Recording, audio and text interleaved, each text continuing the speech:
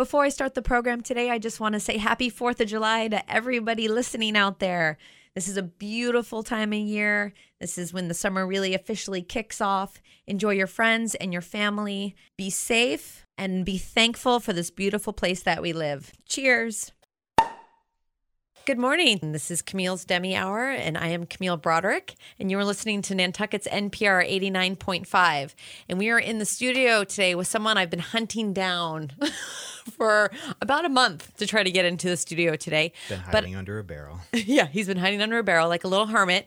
I had to slowly coax him out, and he finally made his way over here from Cisco Brewery. And we have in the studio today Randy Hudson. Welcome, Randy. Thank you, Camille. It is a pleasure to have you here.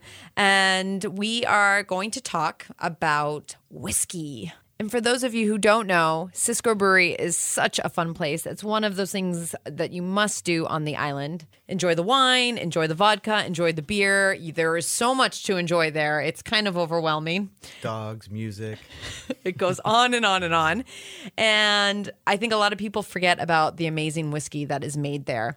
And that was why I wanted to bring Randy in. He is the gentleman behind the scenes in control of that program and making the whiskey over at Cisco. And it's award-winning internationally as well as domestically. But it is an incredible product here that we make on island. And we are honored to have Randy here and for him to talk about it. So I think the first thing we should do, which we love to do with all of our guests, is get their story of why they're on Nantucket. Oh, my God. Well, initially, my interest in the island or my knowledge of the island at all came from my grandparents. They were into genealogy, so they traced their lineage. My family is one of the two of the original 9 white settlers of the island. Oh, my goodness. The Hudson name. No, Swain. Swain. S-W-A-I-N. S-W-A-I-N. A-I-N. Yeah. So we date back to the father and son Swain, who were part of the group Holy that cow. settled the island. So, That's amazing. we can make another show about that one. So with that sort of as a background, I had also met a guy who owned a landscaping company on the island, and I was studying landscape architecture. Met him in a graduate horticulture class, came here to work for him after he had asked me to, and I rejected him. And a year later decided, I spent a year in Chicago. This might be a good juxtaposition of something completely different. So let's go try it. And I just stuck, and he ended up selling out of the business and leaving. So he made space for me. Well, that's how things happen. Everything falls into place when other people fall out of place. I totally agree. I felt like my life has been completely organic, and this happens because that happened, and on and on and on. So your whole staff has come together organically. When I took a tour and met everybody there, and everyone has come from completely different fields and backgrounds, even geographically, and some with graduate backgrounds, some without wine backgrounds, making wine. I mean, there's just such an eclectic group there. How are you growing your team? Well, just on the organic philosophy. I think you sort of know the answer. We're talking about it, or it happens organically. I mean, we find people who just happen to fall into our laps. Yeah. Like, really, that's the way it is. People come, they're interested. We like them. Mm-hmm. They fill a role. They do a good job. They show an aptitude or an interest to grow. And we say, why not? See if you can do this. And give them some wings. Give them a little bit of guidance and let them fly. Mm-hmm. See if they can fly. Mm-hmm. And usually it works out pretty well. I mean, if they don't fly, then they leave. So for some of our listeners who haven't been to maybe Cisco or are new to the island and visiting here for the first time, can you give a quick summary about what the place is like and what you serve and what you make? We have only 26 minutes. I know. The list of SKUs is dozens and dozens long. So I won't go into it fully in detail, but we've been making beer there since 1995, and mm-hmm. the range of beer styles is kind of all over the road, from English pale ales to soured, barrel-aged Belgian-style beers to heavy-duty, dark stouts, and then a little more into the new hop age of extremely fruity and bitter IPAs. Right. We've been making wine. Dean and Melissa started the winery in '83 and moved to that location in '86. They were the original Yes, founders, exactly. right? They started the winery, and they've been making wine for almost, what are we going on now? 2016. 32 years now. 33 years. 32 years. Oh my goodness. But they're known more for the vodka and the beer. Vodka we started making, we started distilling in late 90s. With the winery license, we were actually allowed to do some fortification of wine, like the port. We started making, distilling some wine to then put into a fortified wine, a port, just with the agricultural wine license that we had at the time. In 2000, we got a license through the feds for distillation, a DSP they call it, a distilled spirits plant. Okay. And started making whiskey and vodka. Okay. So we make whiskey and vodka. We make a lot of different flavors of vodka. We make liqueurs. We've been working more and more with growing plants that we can use in liqueurs and in things like vermouth. I've made some dry vermouth that I haven't labeled, but I've gotten bottles, and I'm not sure if we're going to sell it. Maybe we will. Wow. If you can design a label for Oh us. yeah, sure. I can. I have some good penmanship. Okay. I've got some sweet vermouth experiments. I know I would love to do that if I ever found the time. Wow, that'd be delicious. And if you're just tuning in, we are speaking with Randy Hudson, one of the distillers at Cisco Brewery, and this is 89.5 Nantucket's NPR station. And we were just talking about all the products and all the amazing things they make over there. And the facility is rather small considering all that you do. And the winery is partially outside. So when you go there and you actually see all of the tanks, that's really where they're doing and making the wine. Even during the winter, you're out there. Bulk of the fermentation is happening outdoors. But we have jackets on the tanks, insulation cladding the tank so that we can control the temperature of the fermentation. Fermentation actually creates its own heat anyway, so it's doing itself a favor by fermenting and keeping itself warm. But It's probably how they did it in the old days, too. I'm sure they did. Right. Wrap it up in cow skins and hay bales. And then you joined after the founders. Can you just do the chronology again? Sure. Dean and Melissa started the winery when they were still working for Bartlett Farm in '83. They started it in what actually is now the cow barn up there. Okay. Moved down to the house where they are now and moved the winery there in '86. Wendy and I, my wife Wendy and I, came along in '92. And how did you meet them? Wendy worked cutting flowers with Melissa in the morning and driving the vegetable truck downtown and selling vegetables downtown. So we met them because they worked together, and so Wendy and I came to them and lived above the winery and started helping them in the field, in the vineyard, helping them in the winery to do bottling and some cellar work, and then also doing sales, a little bit of sales at the winery. It wasn't quite as busy then. I know. I don't know how you can do it all. If you've been there on a weekend, I think most of you know that it's just packed and mobbed all the time. It's crazy. It's sometimes. crazy. But the way you do that is to keep adding more people, and good people is really key. So. And the food trucks help. Food trucks help, yeah. They keep people occupied. Yeah. Sure. And well fed. Give them something to eat. Yeah. And so I guess we should definitely talk about where you came into whiskey. Where did that begin? And were you a whiskey drinker before, or was it just something you always wanted to try?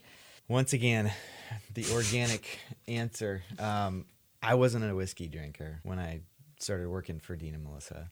I wasn't a whiskey drinker when Wendy and I founded the brewery. However, once we started making beer and Dean expressed an interest in doing some distillation, making some brandy, we both said, hey, why couldn't we make whiskey? We've got half of what we need in the brewery, tanks to ferment Already. in, Yep.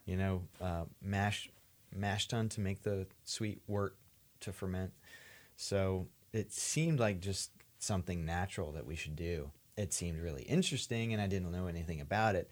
And if there is one thing I am, it's curious. So it was a natural. I wasn't making the whiskey. I wasn't running the still to begin with. It was Dean. I was still doing the brewing, making the sweet wort, sending it over to the distillery, and he was running it through the still. Okay, so when did it really become serious? Because you have been involved with Scotch makers and you've competed at different levels. And where did it kind of turn that corner? Where were you all of a sudden in that aha moment that, oh my goodness, we've got some good whiskey here? Honestly, it seems like it just sort of came up out of nowhere. We just have been playing with it and putting some barrels aside, and actually stopped distilling for a year, almost a year and a half, while we were building the new distillery building. And Dean was really busy with trying to coordinate that build out back in 2006. That's when I sort of said, okay, if you're too busy to run the still, I'm just going to plug it in here in the brewery and start working on the thing and figure it out. And so I started running the still when Jeff Horner came along to brew for us in the brewery, and it freed up time for me to run the still, and Dean was still busy with. So it wasn't that it got more serious then. It just there was a designated person to do it all the time, and it sort of was my goal to see, well, how much can we make actually. The plan was to put in big stripping still to make large amounts of low wines, which is the first run through, and then make a lot of barrels. But we didn't have a lot of space in the rack house, in the warehouse for the distillery. So I started calculating and thinking, well, I don't know if we even have enough room to bother getting a big still. So I'm just going to, for the next year and a half, I'm going to make as much whiskey as I possibly can in the place by myself. Just do it. And ended up figuring out that we had a capacity, which physically was me just running up and down and doing this back and forth, of about 65 barrels a year. And so there was no point in buying another still, a giant $200,000 still. I could just make enough that would fill that warehouse of what you had, the with space you had. me working, like a crazy chimpanzee. But you've been able to age it as well and have the space to hold it and age it, because you've had some barrels that you've held on to, and that was kind of the first run. I know I worked at the Wawinit, and you created a blend for them. They were one of the early adopters of the whole notion that this would be a good idea. Spirits make whiskey on the island. So they invested and said, yes, we'd like a barrel of our own to bottle and to sell at our place. Yep. So it was great. It was so awesome to have some people who took the leap of faith with us, like Toppers. Well, it's a beautiful product, so they would appreciate that. But they didn't know. Well, I think they had faith in you, Randy. They had faith. I had no idea, so I don't know how they did. So if you are listening to us this morning, we are speaking with Randy Hudson from Cisco Brewers. He is the distiller over there, and he has been speaking to us about his whiskey that he makes there that we think is really, really special on island. And this is 89.5, Nantucket's NPR station. And what else is interesting is, again, I mentioned that there was a gentleman from Scotland that you had kind of reassure the process. Can you explain that relationship and how that happened? Well, there's been a couple. Okay. 3, actually, to be honest.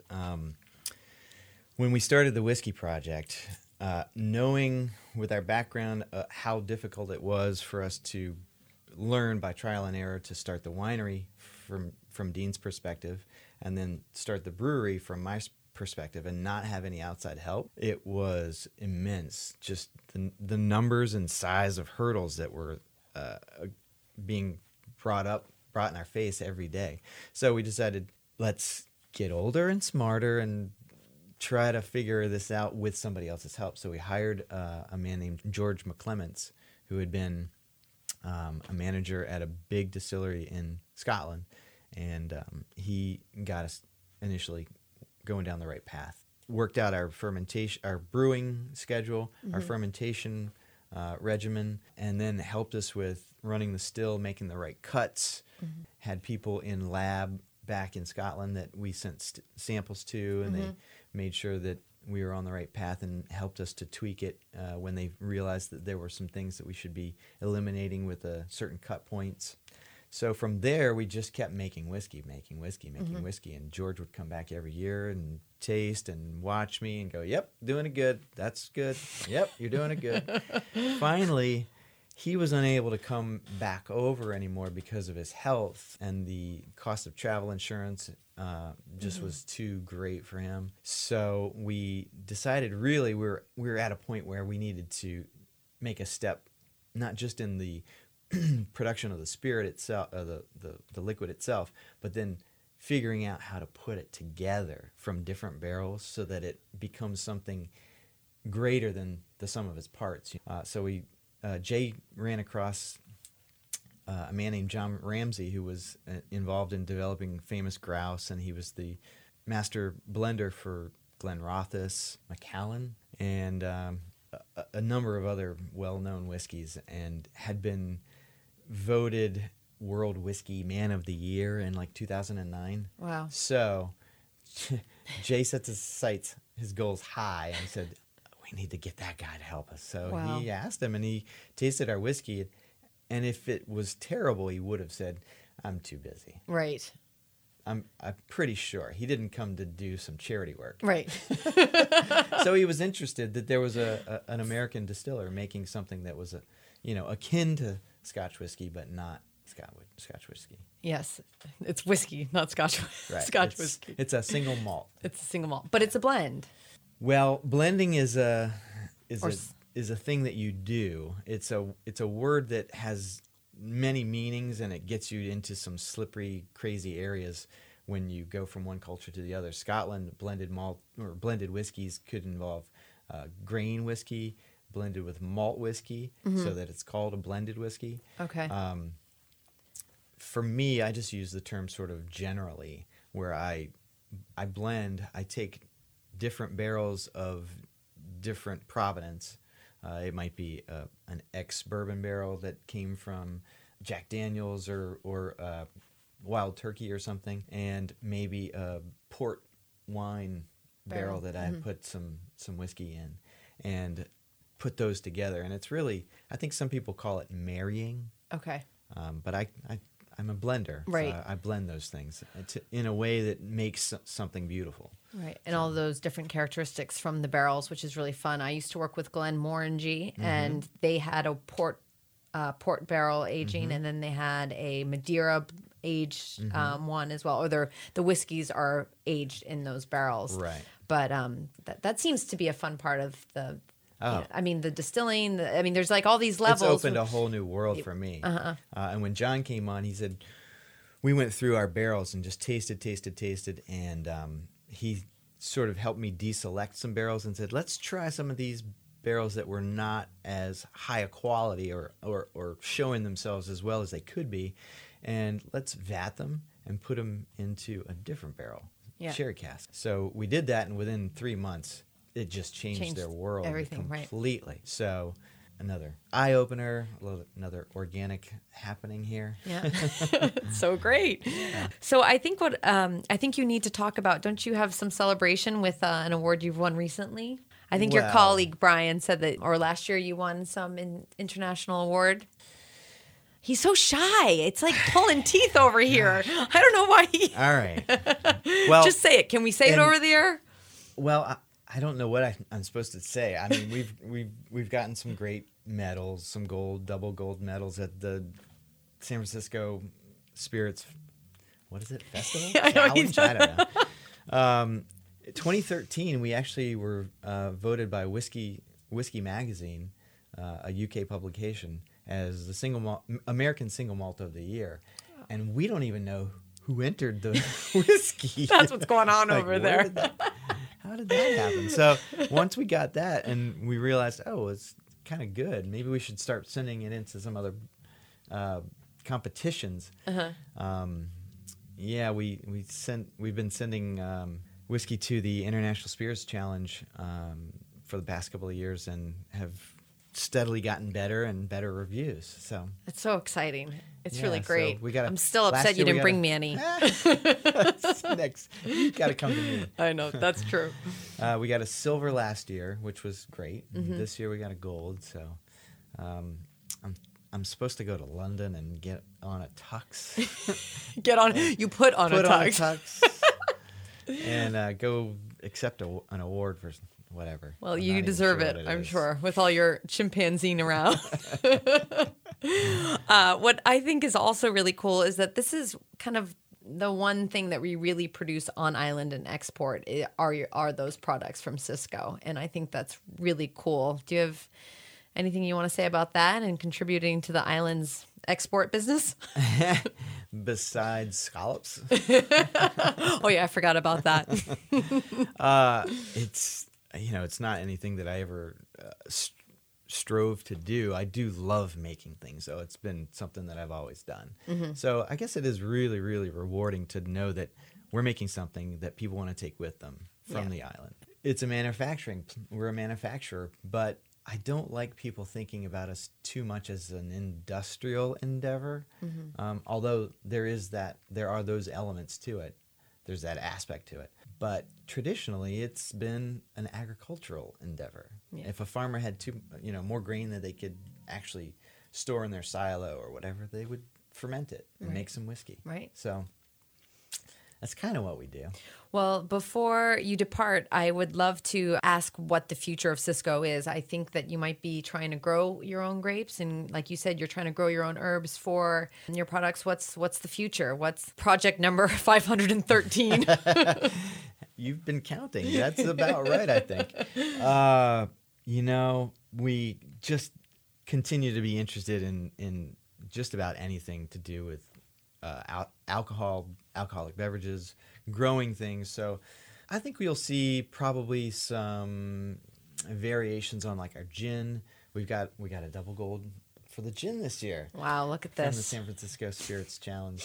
But Dean would really love to grow more stuff. He's been growing Angelica. I've been growing Orris, which is bearded iris, things that we use in our gin. Oh, wow. We would love to grow more things and then make something that's completely 100% Nantucket grown botanicals. Right. That would be really cool. Yeah, that would be great. So is there anything you want to share with all those people who love Cisco and all of our Nantucketers out there? Cisco is good for you. It is good for you.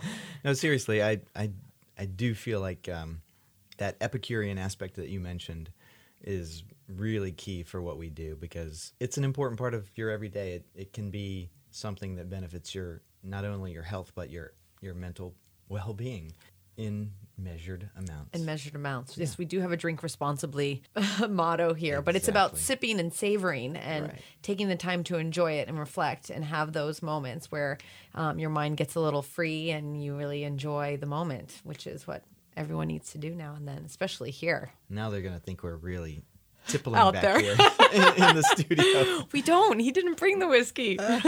Water. Well, it's so fun, and please, you have to go down there and check it out. There isn't that much whiskey to be had. Is there a lot available? There's a fair amount. It's just really expensive. That's okay. We wish you the best of luck, and thank you so much for being here. It was a real pleasure and so much fun, and we would love to have you back and talk more about how it was to put on a tux after how many years? Absolute pleasure. Probably since your wedding. Not even then. Thanks for having me. My pleasure. Have a wonderful weekend.